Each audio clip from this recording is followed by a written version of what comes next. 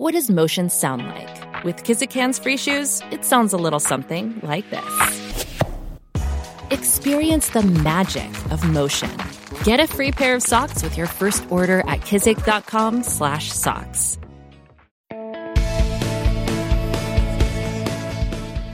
Welcome to the Business Power Hour, hosted by Deb Creer. Join us as Deb talks with her guests, experts in their fields, as they share real-life stories and techniques to power up your business. Good morning, good morning. I am Deb Creer, and I am passionate about giving professionals the tools that they need to promote themselves and their businesses as best as possible. And we are past the midway point in our career planning series in the month of May. We're giving so much great information. But today's guest, I've actually had on before, and I'm having her on again, obviously, because she has such great information. But it's because she focuses a good portion of her business on working with people who are changing careers, transitioning careers, new to the career field, all these various things. And she's got a great topic that we need to talk about, absolutely, positively have to talk about this. And it actually is one of the things that many people find the hardest thing to do, and that's to talk about ourselves, whether it's an interview, a resume, a letter, all those various things. So before we talk, get into this really in depth, please join me in welcoming Jeannette Seibly to our program again. Welcome, Jeannette. Thank you, Deb. It's great to be here, and I'm looking forward to talking with our listeners about how to brag and win the $1 million opportunities. Great. I love it. Well, as I mentioned, we've had you on before, but for those who don't know about you, let me tell people your bio. Okay. So Jeannette Seibly is an award-winning, internationally recognized executive coach and business advisor. Over the past 25 years, she's helped many companies hire for job fit to solve their people management challenges. During this time, she has conducted hundreds of presentations for those who were unemployed or in career transition. She is a published author of the books It's Time to Brag, Career Edition, and Hire Amazing Employees. Jeannette's commitment is to help business professionals learn how to brag and win the job offer, get the promotion, and that pay increase. If you're ready for a fabulous year, let's learn how to brag. So again, Jeannette, welcome. Well, thank you, Deb. I'm excited, and I'm looking forward to your first question. I know. And it is about bragging. Okay. And it's funny because we have all been taught, and I'll be honest, especially women, and especially women of, shall we say, a certain age, that we don't brag. It's not ladylike. It's not professional. All these various things. And even younger folks, I've spoken recently with a lot of millennials, and they downplay themselves too, which is obviously the absolute worst thing that we can do when we are interviewing, looking for a new job, things like that. So let's talk about that. Why is it so hard for people to learn how to brag? Well, like you said, we've been brought up that it's egotistical. Mm-hmm. It's bad manners. No one's going to like you, et cetera, if you talk about yourself. Mm-hmm. However, you need to promote yourself. So self-promotion is important. And it's how you do it. That's the difference between, are you bragging effectively, mm-hmm. or have you gone into an egotistical approach? So one of the key ways of distinguishing that is if I say, I'm an amazing author and speaker, people are going, huh? But if I said, hey, I have conducted over 100 Rewire Your Career workshops with standing room only for hundreds of people, and a lot of them were able to learn what I was talking about on how to brag, go out and brag in their interviews, their network meetings, and quickly find work. Mm-hmm. I had 2 people that were unemployed each 18 months, each of them. Wow. And That's within scary. 2 weeks, it is, and mm-hmm. within 2 weeks, they were reemployed. Mm-hmm. This was back in 2009, so that was even harder at that time to find work than it would be today. Mm-hmm. Because today we have historically low unemployment, and we have a lot of jobs that are going unfilled. Why? Because there's just not enough enough qualified people, but I would suggest there are many qualified people. They're just not able to share themselves in such a way that the employer gets their value. Right. And you just mentioned that word. It's value. You know, we as an employer can always fill the spot. You know, but the problem is we want somebody who's going to stay with the organization at least for a couple of years. You know, that's kind of the turning point for a lot of people. But everybody, and I love this. I just read your book. I read it several times and I reread it again last night. And again, it's called It's Time to Brag, Career Edition. And one of the things that you point out, and I realize is so true when we're interviewing, is somehow we have this impression that we have to fit the mold. We have to be like everybody else. So why is that not? Because that's what a lot of the books on how to interview say, you know, practice so that you sound like everybody else's, you know, responses, all those various things. Why is that not what we want to be doing? Well, there's a quote right in the front of my book that says, "No one wows a potential boss if they are unable to share their accomplishments in a business language that others readily understand." Mm-hmm. When you're trying to mimic other people, you're not differentiating yourself. It's like if you were at a business network meeting and you had a lot talking to you about health supplements or about beauty aids or about something like this and that. There's a lot of different companies out there, but they all sound the same. So you don't know. It's like, I don't know what to buy. You know what I mean? And a lot of these bosses are the same way. I don't know who to hire because nothing is been differentiated. Nothing is distinctive. There's, again, people just aren't bragging. They're trying to fit a mold that may not fit them. And unfortunately, when they do, less likely to last very long in that job. Number one, you coming in with false expectations on both sides. And when people go, what happened to the person I interviewed? That's not the person who's showing up on the job. Guess what? A lot of that trust has been broken. So it makes it very hard for people to get themselves into jobs that they just don't fit. And over 70, according to Gallup, over 71% of people in jobs today do not fit them. They just don't. And we do think when we're interviewing that we need to match maybe what everything else is going on. So, you know, say you've read the job description and it says you must do X, Y, and Z. We're like, okay, I can do X, I can do Y, I can do Z. Well, every other person who went in and interviewed said, I can do X, I can do Y, I can do Z. And pretty soon that the person doing the interviewing is going, because you put them to sleep. So, you know, obviously it's important that we're truthful. We cannot say, hey, I can do X if I can't do X. But how do you set yourself apart from everybody else who's just saying, well, I can do X, Y, and Z? There's a 99%, maybe 90%, but 90-some percent a big number of the world's information is not on the internet. It most definitely is not in your job description. Right. It is in other people's heads. So if you go in and you're mimicking what is in the job description like everybody else has done, again, you haven't differentiated yourself. And I did this one time decades ago when I was looking for work. And I had I had an interview scheduled, and I networked. I talked to people inside the organization to find out what the real issues were. Not what was in black and white, but what the real issues were. Right. And then when she asked me her questions, I made sure that I referenced different aspects that, again, are not in the job posting. And the part is but she was also a little nervous. So this was before I learned how to brag effectively. Right. So I didn't get the job. But she was like wild, like woohoo. But I think I scared the heck out of her too. But when you learn how to brag, you learn how to do that in such a way that you have gotten the information about what's really going on, and you've done your brag work in such a way that you can share. what you've achieved. So let's say that they want people to hire someone as a recruiter. And they say, we want somebody with sales experience and somebody with ATS or CRM experience. Mm-hmm. And you go, I can check all those boxes. Okay, great.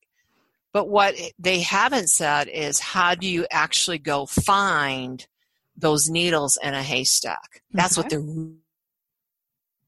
those needles in the haystack do not reply. I mean, they're passive job seekers. They know they're in hot demand, right? So they don't have to apply. How do you uncover them? Are you a networker? Do you know how people and say, I have this position, these are the specifics I'm looking for? Who do you know? Right? Right. But you don't share that stuff because you don't know. Mm-hmm. You don't know that that's the real issue because, again, it's not in the job posting. Mm-hmm. Well, and every job candidate has absolutely got to do research. And you've got an entire chapter in your book on that because you're right. We're going to find out things that, as you said, aren't listed in the job description. And some of it can just be on their website, their press releases, all those various things. But there's usually in many interviews the question, do you have any questions for us? And that's where then you can say, well, I know in your third quarter, you such and such happened, or I see that you are a big philanthropic organization, all those things. Holy schmoly. I mean, that right there is something that's impressive because many people don't take the time to do it. But I love talking to other people, and I always encourage folks in my LinkedIn programs to find people who are currently employed and then formerly employed, because that's where you're really going to get the meat and potatoes. Now, you clearly have to take it through a filter, especially the formerly employed, because they might not have left on good terms, and so they're just going to, But, I was talking to a young woman one time who was interviewing for a job, and she found a former employee, and they said, I got to tell you, I think the company's going to go bankrupt. Well, she was considering moving, and moving like from Denver to Cleveland. This was going to be a major thing. So she did additional research. She didn't just take this guy's word for it. And she discovered that, yes, they had made some unsound business decisions. So she brought that up in the interview, which I thought was pretty brave of her to say. Right. But and good. I mean, right. You're moving that far. You want to know that the employer is going to be there next year. And that's exactly what she said. I'm going to be making a big leap of faith. Yeah. I understand that you have some financial difficulties. And so she negotiated that they would, she would get a year's salary if they went under. I don't know whether that really happened or not. And, it's kind of iffy when you're negotiating with a company that's having financial difficulties. But, they were so impressed that she had done their research, even though she found out negative. But she also countered that with, you're still a fabulous organization. If all I found was this negative and thought, well, whatever, I wouldn't have interviewed for it. But so she was able, and then she did turn it around to her advantage to also say, here are ways where I have had success in other organizations in helping them, trim their financial, whatever it was. So she really did wow them with the fact that she'd spent maybe half hour doing some additional research, and she got the job. And that's great. And that's that is what is required. You got to find out what's really going on. Again, that stuff is not printed, or sometimes it is if a company's going through challenges. We've all seen that happen where it is in the news. But too often we have other companies that really need the support to turn around a business or get funding. I mean, we have a lot of startups, and these are great opportunities for people who think they want to be business owners, right? See, do you really want to become a business owner? What's really required? Do you really have what it takes to do that? And again, going in with your eyes wide open makes it a much easier to handle.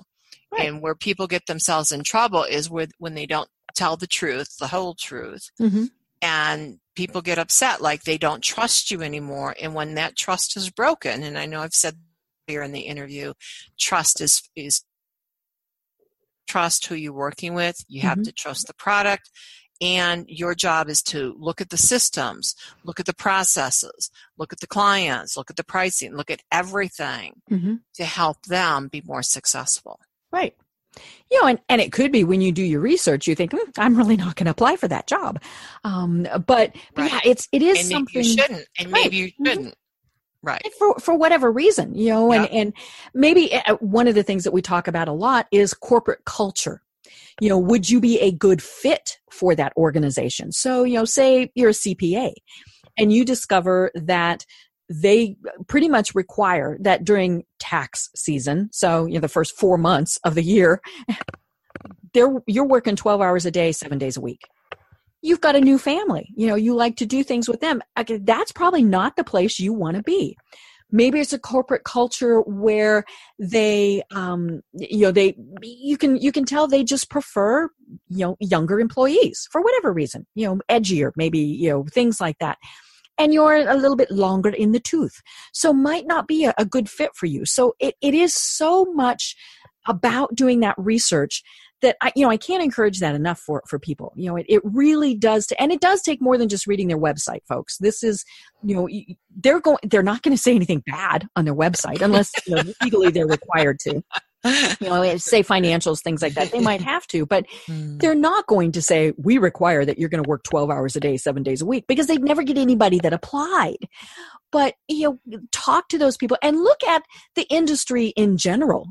Is it a booming industry? Is it something that is on the decline? All these various things.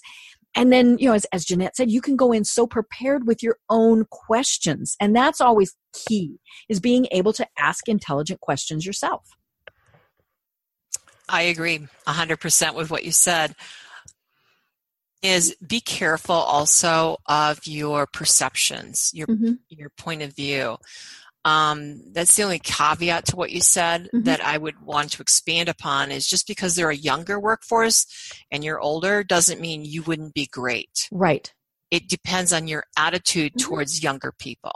Like, I don't have a bad attitude towards younger people. I just think they're amazing, right? Sometimes they may go off on a tangent that has no with the conversation, but there's a lot of older people that do that. So it's really just a matter of what's your attitude going in. Did you do your homework? There shouldn't be a lot of surprises, if any. And, I know of a situation didn't do their homework. It was one of those jobs where they expected you to work weekends. Family. He didn't want to work weekends. No one said anything about working weekends. So the day he starts and he finds out about it, guess what? You already have a disgruntled employee. Right. But part of that goes back on him. He didn't ask the right questions. And not to say that the employer is not responsible as well. They are. So communications, are you aware of that? Right. Sure. I'm aware. Yeah, no problem. Until something fun comes up on a weekend, right? Using that as an example. Right. It's like, but I really want to go do this, but yet I'm expected to be at work. So then learn how to work it out so it's a win. And that goes beyond bragging, right? But that's just part of being a great employee, because how you show up in your current job will impact future opportunities. Right. I don't care how many brag statements you have. Well, and, when you're doing your research, also research people. Research, if you can, research who you're going to be interviewed by. The CEO, whoever it is that owns the organization. Now, admit that. Tell someone, hey, I saw on your LinkedIn profile that you went to the University of Texas. Don't make them think you're a stalker. But that also, that can create some positive connections with them. And, and you can say, hey, particularly if you also graduated from there. Right. Or maybe you're a competitor. Maybe you went to A&M or something like that. Yeah, which is fine. Right. But, and it can be things like, I recently saw an article that the CEO was honored as, whatever. Again, it's showing that you're interested enough in the organization that you spent the time to do the research. You're not just, well, this is my 15th interview this week. Correct. Now, let's talk about the key, the absolute critical thing that is why we're here, and that's that brag statement. And it's so funny because, I mentioned at the start that I've interviewed you before. And one of the things you told me is that I needed to redo my intro to make it a better brag statement. And, of course, as I'm giving it, I thought, oh, Jeanette's going to be. And I want to change it from better to stronger. Yes. And, and part of it is, and this is our whole brag statement thing. We get used to saying, hi, this is Deb Creer, blah, blah, blah, blah, blah, blah. And we've practiced it. We've rehearsed it, whether it's our 30-second intro or, whatever it is. But it might not be serving us well. And in my case, you're right. It's not. And part of that is because it's not bragging. And it's using some of those words that are we call them the fluffy words. I'm passionate about helping. Okay. I'm sorry. What am I going to say? I kind of like to help people. Well, no, you would say I've helped thousands of people in their careers become successful. Well, that's a very powerful statement. Yes. And that's the really important thing. And I wrote this down in great big letters on my information for today. And that's numbers. So talk to us about numbers and why are numbers so important as part of our brag statement and then everything else that we've got. But why are numbers so important? Because most people don't use them. Most people are not even present to them. Mm-hmm. They may be present to the task. I've talked to lots of people. I've interviewed lots of people. Mm-hmm. And everyone's going, yawn, yawn, so have I, right? Some person's lots is 6. Another person lots is 1,000. So if I say, again, using HR recruiting as the kind of position that I'm interviewing, you can say, yep, I've interviewed hundreds of engineers for these specific type of engineering positions with $100 million companies. Mm-hmm. Well, that right there sets the tone for the interview. Mm-hmm. And here's the key. You only have 4.3 minutes to be heard positively in an interview. Mm-hmm. They've already made their decision. So if you can wow them right from the get-go, and usually they say, well, tell me about yourself. That's the first thing most, people ask these days. And if you go, well, I'm a passionate person, and, what happened to the passion in your voice, right? Because it's my 15th interview of the week. Yeah, exactly. But if you say, I'm an experienced HR executive with over 25 years of experience. I've worked with companies ranging from, 10 million up to 150 million. And I have done XYZ. Of course, I'd want to fine tune that statement from how I'm saying it. But again, I've got their attention. Mm-hmm. Like, oh, numbers. Mm-hmm. It tells them, oh, she could do the job in this size of an organization. Mm-hmm. Oh, she's looked for hundreds of engineers, so how successful were you might be the question that comes back from the interviewer. Right. And you could say, well, I interviewed hundreds. The team hired, and I hired 50 of them, and the retention rate was 90%. Mm-hmm. Guess what? That person's hired. Right. because retention is a big issue. Mm-hmm. However, if you hadn't done your networking and knew that retention was the issue, you wouldn't put that word in. Right. And that's what turned the interview into something positive. Mm-hmm. So again, it's using the numbers. It's I call of what you've achieved, but put numbers to it. Now, here's the secret sauce to that. I'm going to give that to you right now. The secret sauce, instead of saying, yeah, I've interviewed hundreds of people, that doesn't really say anything. But if I've interviewed hundreds of people and we hired 50 of them and our job retention was 80%, that's more than one number. So try to go for 2, maybe 3 or 4, because it's telling a story. It's to you than what's on that resume. Now that gets into a different conversation about resumes. You want to use these numbers there as well, but you want to be honest. Over 71% of resumes today have inaccuracies on them. So employers are looking to find out how truthful are you being, because nothing's a liar. Right. And I've had clients tell me that, who are business owners, who are HR executives, who are directors. They want people they can trust. And there comes that big T word again, trust. So when you put together your brag statements, make sure that they're as honest as can be. Right. Because if they really like you, they are going to do their research on you. And if, say, the example, the retention rate, we retained 80% of those employees. If they check and find out that it was 50%, even if they check and it was 75%, they're like, well, wait a minute. What else have they fudged on? Exactly. And so then out the door you go. Exactly. And I love, doing more than one number. In the example, if you just said, we've interviewed hundreds of people. Well, maybe that means you have a really bad interview process and you're interviewing everybody under the sun. And so, you need those other statements to add to it. But what happens if you don't have big, impressive numbers? How do you get by that? Well, there's a lot of ways to share numerics. So it could be the actual number. It can be percentages. Mm-hmm. It can be guesstimates. Mm-hmm. You can say over. Mm-hmm. So I've conducted over 10 interviews of engineers, and we hired 5 of them. Mm-hmm. Right. So that's 50%. I mean, that's a big number. Yeah. And all of them are still there. Mm-hmm. That's 100% retention right there. So again, if you can get into percentages, that's great. If they want to use actual numbers, you want to share them.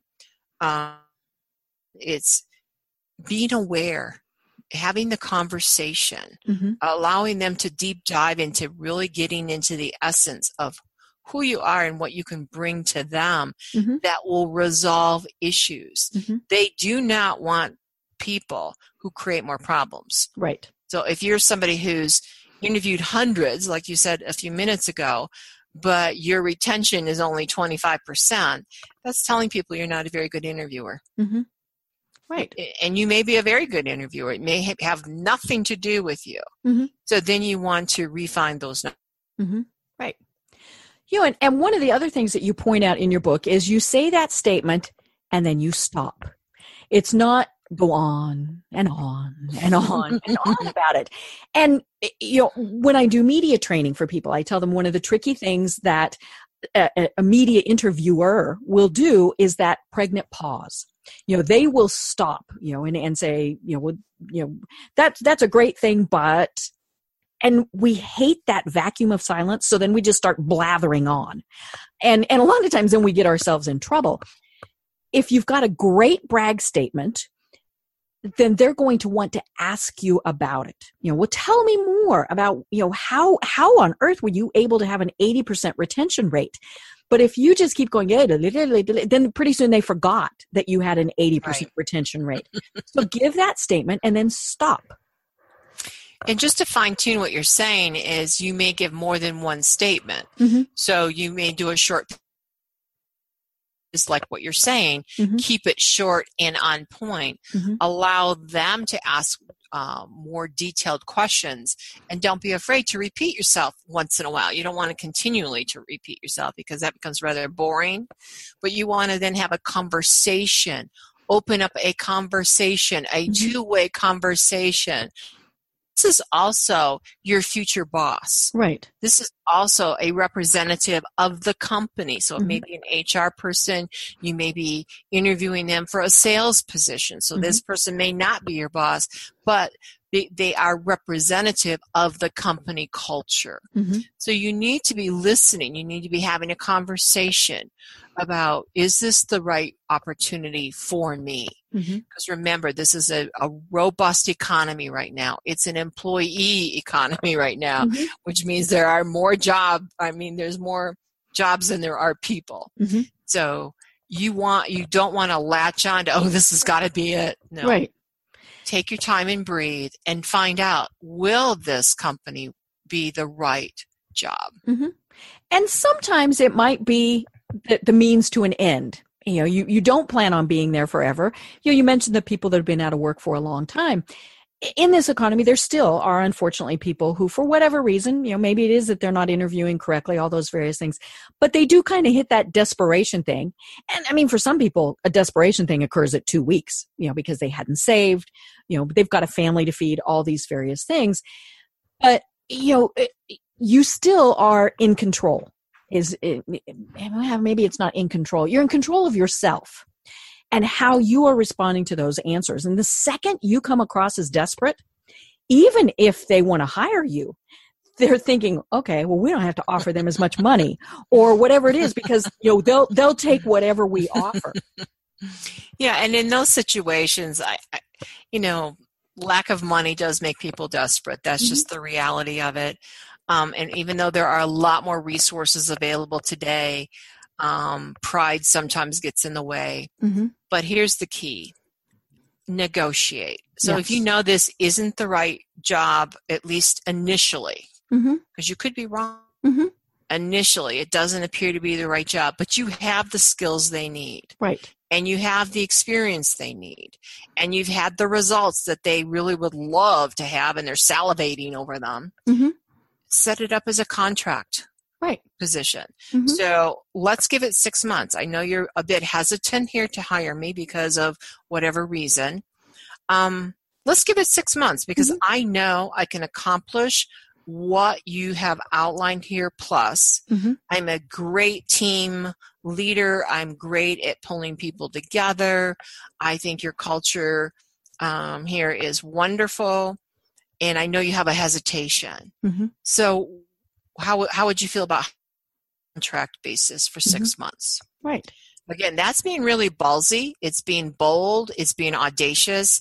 They may hire you simply because of that. That way, if you decide you need to leave at the end of 6 months, there's nothing negative there. Right. That was the agreement. And that's what you say in future interviews. Why did you leave that company? Well, our agreement was for 6 months. And I accomplished da-da-da-da-da, and give the numbers of what you accomplished. These were the goals. This is what I accomplished. You'll see I surpassed 2 of the 5. No, and 1 we failed at. Well, why did you fail at that one? Because of XYZ.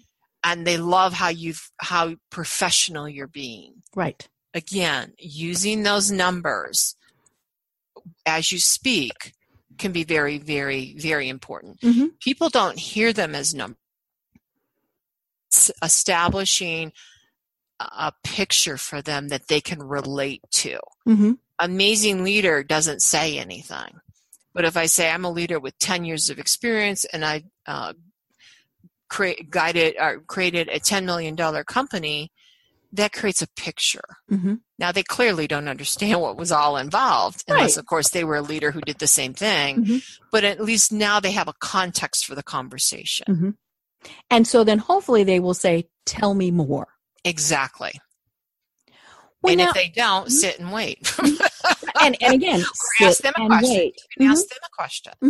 Like if they're still sitting there looking at you, ask them a question.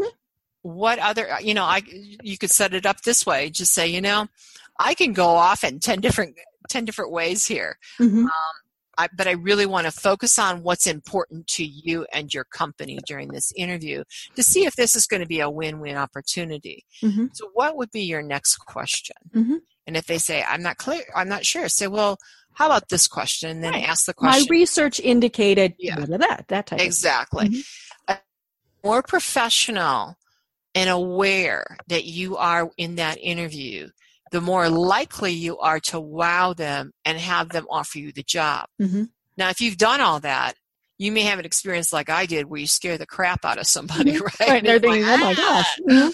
So just be aware of that as well. That's probably a good thing, because that person would always be not comfortable with you or fearful of you. I mean, I read an article posted in Forbes yesterday where there's a woman manager who's really nice to everybody but the one employee. Well, the one employee, she's probably afraid of her. Right.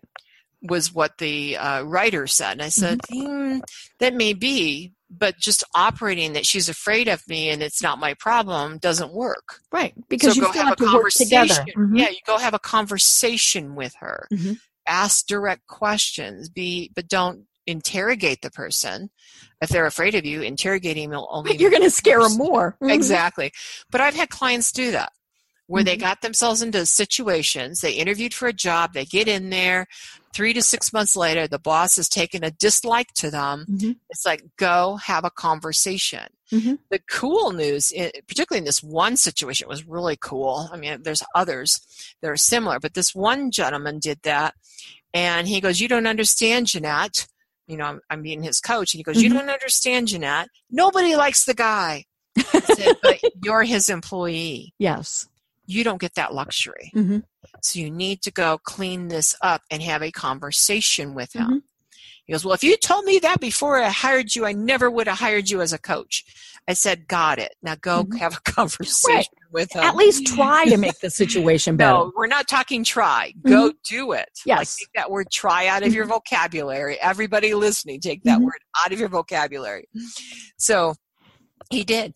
He went and had the conversation. After that, he worked really, really well with the guy. He worked so well with the guy that everybody else is coming to him to find out how to work better with him. What'd you do? How'd you do that? This story gets even better. The president, owner of the company, this is a $100 million company, heard about it. Called him up and said, just wanted to say thank you for your ability to work with so-and-so. When you are ready, I have a new company that I'm creating right now that I would like you to head. Holy cow. President. So he would have leapfrogged his boss for that position. All because he had the conversation in such a way that the other guy felt respected and honored that, hey, I value our relationship, our ability to work together so much that we need to get some things resolved here. But he did it in a very respectful way. It wasn't antagonistic. It wasn't accusatory. It wasn't blaming anything, etc. So again, don't be afraid to have those conversations if you find yourself in a position that doesn't work. It's not working. The boss doesn't like you. Lied. The boss lied to me. I'm not doing those fun things that I thought I was going to get to do. This is boring. Then go have a conversation. Find out where your expectations, their expectations were not in sync. And frequently that happens during the interview process. You know, they have glossed over some things. And you didn't deep dive and ask additional questions. You didn't say, well, you know, this is an accounting firm that does a lot of taxes. What's it like the first quarter? You know, all those various things. And they're, you know, they're not trying to be deceptive, hopefully. I mean, yes, there are those examples. But you know, maybe they just forgot. You know, they were busy. They forgot to tell you that day. They were sidetracked. I mean, hello, they're human too. So it is better to get that out of the way as early as possible. You know, maybe it was that you didn't know that the last person hired is always the person who has to work late on Thursdays. You know, whatever it is. Well, then go back to them and say, you know, I really do value my job here. I love it. You know, all of that. Now, truthful, you know, all those various things. But, you know, and then say, I wasn't expecting to have to work on Thursdays. My daughter always has soccer every Thursday night. You know, work through that process. Now, you may still find that you're going to have to work on Thursdays, but they might say, okay, let's see, you only have to do it every other time, or, you know, whatever. Just don't let it sit and fester. You know, that, and exactly. I think that's the thing. And I think for all of us, we have interviewed, we've gone in, we got the job, we go in and we go, well, wait a minute, that wasn't what I was told. And then we sit there and we go, and then pretty soon it's become this huge thing where we're looking for everything else. And then we're looking for another job, either by our choice or by their choice. And here's the sad part about that is you may be feeling very justified that the boss was awful. Right. The boss was awful. The job was awful. The job was boring, yada, yada, yada. You go to your next interview, and if you don't focus on the brag statements and you don't focus on the things that you actually learned out of that job, and you badmouth never. Or the company, that company is not going to hire you. Yep. Why? You know, and people might say, well, you know, everyone says they want to have truth. They want to be transparent. I said, well, there's things that you want to talk about, but you want to ask questions Mhm. because just because it happened there doesn't mean it's going to Right. happen here. Mhm. Or it could be because you're the common denominator, that your attitude is the one that's getting in the way. Mhm. I Right. remember one time being at a grocery store, and there were these two cashiers, Mhm. and they were, transitioning, right? So one had been working and was going on break, and the other was coming on to replace the person. Mhm. And they got into a big argument about who had the worst attitude. Oh, no. And the guy he looks at me, he goes, "I don't have an attitude, do I?" I said, and I looked at him and I said, "We all have attitudes." Mhm. Right. So again, I've remembered that. And I remembered him, but Mhm. not necessarily in a positive way, right? Right. Not in a negative, but it's just like if I Yeah, was hiring he was. somebody, Mhm. I don't know if I would probably have a conversation Mhm. about that, but Right. that's Well, so. and In my book, we talk about the networking piece. We talk about how to actually conduct a networking meeting. right. One of the biggest misnomers out there today is called a network interview. Mhm. It's bogus. And we've And called here's- it that for years. I Yeah, went on and here's networking why. interviews Yep. 25 years ago. And here's why. Networking is marketing. Mhm. I'm learning more about the company. I'm learning that 90% plus information that's in people's heads. I'm learning what are the real issues. Mhm. I'm learning what they believe are the possible solutions. Again, this is all outlined in my book Mhm. on how to do that and how to uncover that. And in having that information, I'm now ready to go sell myself. Mhm. Now, an interview is sales. Mhm. You're selling yourself. Right. I And tell if you people the can't product is you. Exactly. And if you can't sell yourself, you're not going to win the job. Mhm. You're not going to win the promotion, and you're not going to get that pay increase. Mhm. So you need to do your homework. But here's the problem. If I go into a network interview, I've mixed things up. Mhm. So I'm trying to do marketing and sales at the same time. Mhm. That rarely works out well because you're still trying to collect information so that you can then use it to sell yourself. Mhm. And unfortunately, when you go into those meetings, one of two things are going to happen. So number one, you're going to go in and you're going to ask questions and stuff. But here's so here's the number two thing is they're going to be making a yes or no decision. Mhm. Or you go into the situation, you're not prepared, you don't know how to conduct a true network meeting, and they start asking you questions. Well, what are they going to ask you? They're going to ask you standard interview questions because they're doing this as a favor for somebody. They don't Mhm. have time to do what have you. They're not aware of who you are or what you were there because you're not there to sell yourself. Mhm. You're there to market. And they put themselves into a yes or no situations. Mhm. Too often, the answer is no. Why? Because you're trying to do two different activities at the same time, like multitasking.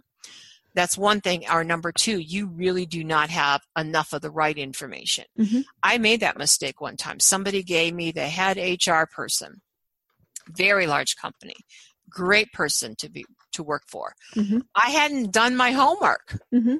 I called a couple people. That was it. No, for that level position, I needed to find out a heck of a lot more. Mhm. Well, guess what? That was 20 years ago.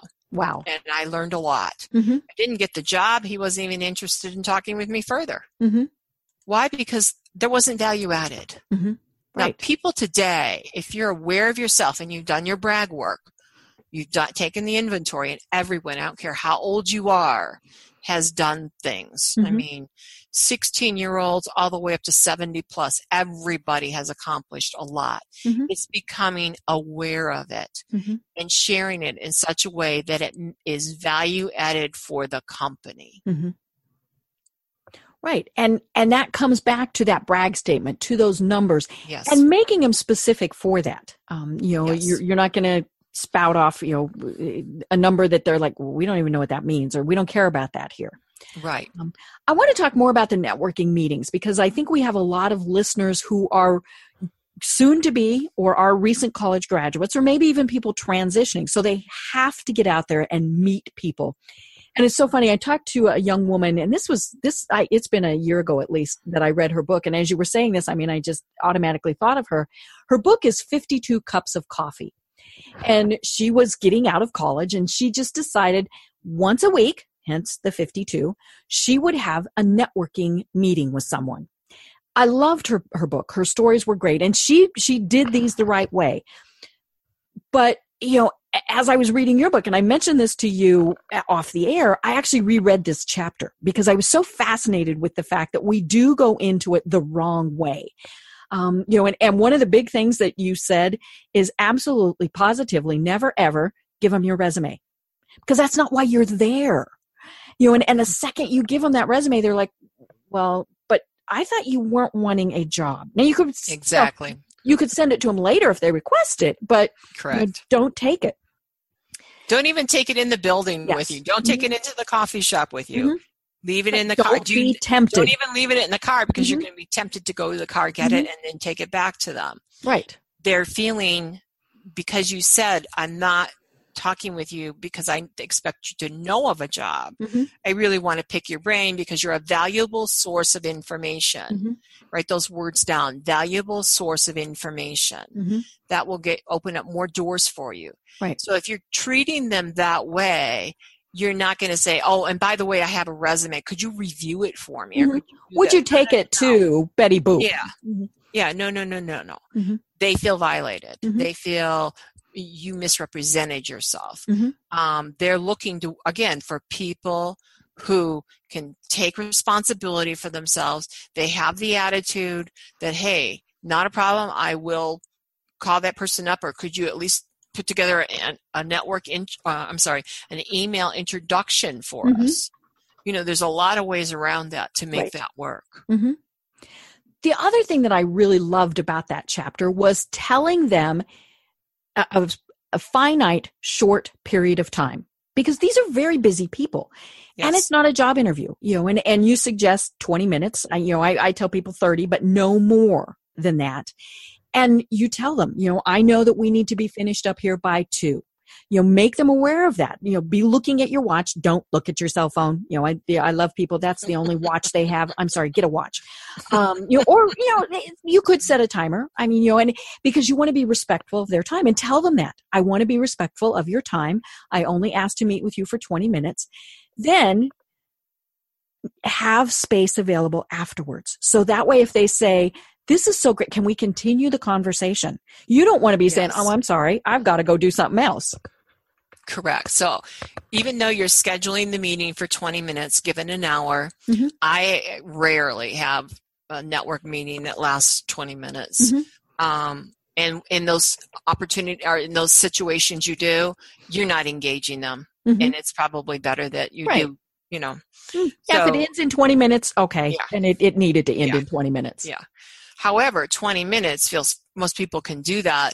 And that means at the end of 20 minutes, they can comfortably say, I got to go. Mm-hmm. Right. However, it's in my situation, or I'm sure in yours too, Deb, it's just rare that happens. Mm-hmm. But be respectful of the fact that they may actually need to go. Mm-hmm. So, yeah. Well, and do your research on them, and it was funny. I was reminded of a time, and this was, quite a few years ago when I still lived in Colorado. Student just graduating from CU, from their business school, contacted me and said, and actually I believe it was an introduction from somebody else. Would I be, willing to meet with this young man? He did the absolute worst thing he could have done. He came to me, and we were 5 minutes into this conversation of getting to know this young man. Now, he'd already told me I graduated magna cum laude, I'm like, all these various things. But he said, and as he gets out a piece of paper, I went through your LinkedIn profile, and here's who I'd like you to introduce me to. And I was like, eh. So, it's one thing to have done the research and seen, oh my gosh, this person knows Jeannette Seibly, and I would love to meet Jeannette. But to get out that piece of paper and say, here's the 10 people I really want you to introduce me to. That was just so wrong of him. And then he proceeded to correct me on several things. I'm thinking, oh, dude, you're not getting any jobs anywhere. But so it was nice that he'd done his research, that he'd looked at my LinkedIn profile, but then he didn't know what to do afterwards. And it really was one of those that lasted 15 very painful minutes. Yeah. I mean, I couldn't wait to get done with that. Well, and that's the other thing, like the story I was sharing a few minutes ago, where I went right to the top too fast. Mm-hmm. The best place to start is with friends and family. Mm-hmm. Practice these network conversations. And don't do them at the kitchen table. Literally go to a coffee shop or a library or something and conduct them so you can get a sense of how to do that. Then ask, who do you know? Mm-hmm. And then ask if they will set up the introductions. You do that. Then you set that up with the next group. So I call the friends and family C's, like an ABC, like the C's. They're there for you, but they probably cannot get you to the A's who are doing the hiring. But they can get you to the B's. Now, even if they can get you to the A's, you need to go through the B's first. Right. So that's where I made my mistake in that situation. So then go to the B's and ask the same questions, learn more. And you might say, well, I've already heard it all. Well, that's good that you're hearing the same thing. It's probably on track, but you're looking for, is there anything else that they can add, or is there any disagreement there that is important to know? And then from there, they can introduce you to the A's. But now you're ready. You've done your work. You've done your homework. And for him to bring a paper like that, they were probably A's, and he hadn't earned the right yet to talk with them, because even though you are a B, you could have also been an A depending on the situation. But he hadn't done his homework yet, because if he had, the conversation would have been a very different tone. Right. Well, and the fact that he brought it up almost right at the start of the conversation, yeah. Basically he was telling me, I really don't care about you. I don't care what you can do, or, it was, I don't even care who you are, what you achieved, or how many years you've done this. Right. It's all about me. And that's not the first person that I've had do that. I've had that. And it's really funny. The other times it's been financial planners who have gone through and they've looked and they've thought, ooh, this is a higher net worth person. And so I never do the introduction, because they didn't earn my trust enough for me to open up my network to them. That big T word, we keep bringing that up in this interview. And it's very, very important, because if they don't trust you, it's not going any further. Right. Well, speaking of T words, there's another one that we want to cover, and that's for the people who are transitioning. They're changing careers for whatever reason. Maybe I talked to somebody the other day who was a lawyer and now he's a psychologist. I mean, that's pretty different. Sometimes it can just be, you mentioned the people that were, in the grocery store. Maybe it's, somebody who has always done something, but they're changing careers, industries, enough that they don't have contacts or they don't have knowledge. So how do you work with people like that? Well, first, the networking. Everybody knows somebody. There's only, it probably is less number than this right now, but it was at one time 6 people. Is it still 6? I think it's 6. Yeah. I can talk to 6 people and be introduced to anybody. President of an organization. Right. The old Kevin Bacon 6 degrees of separation thing. There you go. That's the name of it. And that's great. So what you want to do is make sure that your brag statements fall in line with the targeted industry or the targeted employer. Or if you know of a specific job, make sure that your comments focus on that. So one of the biggest challenges today is employers like to say, well, if you haven't worked in technology, then you can't work here. Well, that's bogus. Or if you haven't worked in healthcare, then you don't understand our culture. Well, that may be. There may be a good point that they don't understand the culture, but it doesn't mean they can't learn it. Everybody learned it from somewhere, right? So list the requirements for the job. So let's say it's a specific job. List the requirements. So say that it's accounting, because you had brought up accounting earlier. So list the requirements might be industry GAAP, which is generally acceptable accounting practices. Your corresponding brag statements maybe have 20 years of accounting experience in 5 different industries. So what that says, that statement's got the 2 numbers, and what it's saying is, I'm flexible. I know my generally accepted accounting practices. I've done P&Ls, I've done this, I've done that. And if somebody said, well, we're really looking for somebody who can do APAR on QuickBooks, then make sure you have that experience. I mean, there's not most accountants have the AR AP experience. They may not have the QuickBook. Well, you can go to a program and get trained on QuickBooks pretty easily because you know what's required. So let's do another one. Say that it's on recruiting. Recruiting's a big industry at the moment. Why? Because employers just can't find the right people. And they don't have time or the expertise. Right. And so the list of requirements may be recruiting. And you might say, I have 10 years of recruiting experience and I've hired 10 software engineers for a $10 million technology company. So again, you're saying, hey, I've been there, done that. And you could also say, engineers right now are one of the most difficult positions to fill today. Well, and also think about your other job skills that might transition. Exactly. Maybe you were good at customer service. Okay. Yep. That's, team building. And don't forget your volunteer experience. I've worked with people before who they might have been, say, stay-at-home parent, but they were the head of the PTA. They did these things that definitely transition into careers and things that are needed there to those skills. I talked with somebody one time who was former military, and he said, I can't put down anything. I'd have to kill you if I did, that type of thing. And I said, but you manage people, you manage budgets. I said, there are a lot of things that you can still say that are your skills without saying exactly what it was. Exactly. I remember in one of my Rewire Your Career workshops, there was a young man who had been a server and really wanted to get into one of the call centers, and he wasn't having any luck. So I asked him the question. I said, how many complaints have you received as a server? And he looked at me like, huh? I don't have any. Right. I said, okay, well then you have 100% customer satisfaction. He looks at me, his whole face just starts beaming. Right. I go, that's a brag statement. I said, use that in your interviews. And he did, and he got a job. Right. So again, this stuff does work. It's, are you willing to do the work to get through? Because a lot of people have a negative conversation about numbers. I don't know my numbers. I don't like numbers. Right. Get over it.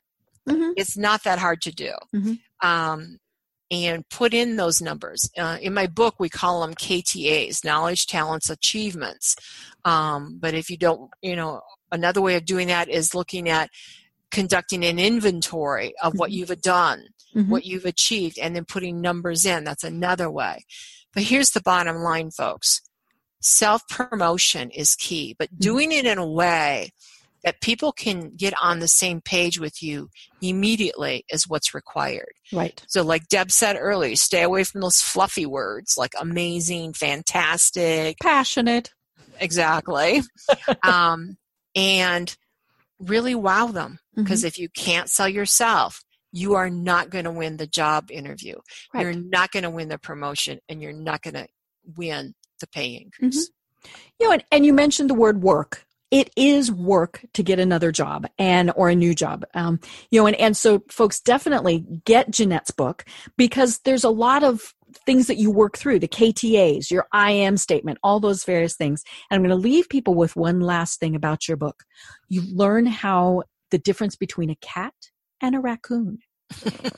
And that's all I'm going to say about that, because you have to read the book to know the difference. So, meow. I know. What sound does a raccoon make? But I think they just go grr. That's it. It is something, we're kind of making light of it, but it's critical. Are you the cat or are you the raccoon? And read the book to actually find out what that is.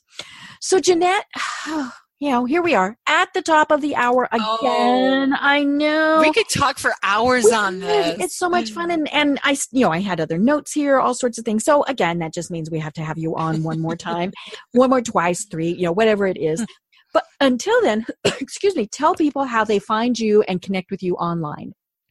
For those of you who want to buy the Brag book, it's Time to Brag Career Edition book. It's on Amazon. You go to timetobrag.com.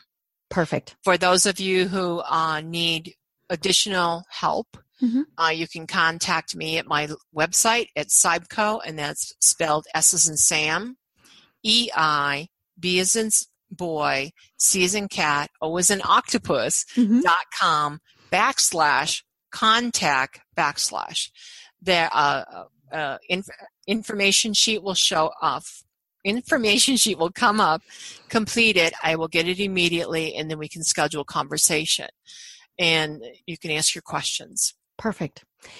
And you work with people transitioning, people who are new to the job market, people who are just, in the same industry looking for the same thing. Anything works. But again, folks, start with the book because it really is a great resource. Super. So thank you, Deb. This has been a great conversation. I know.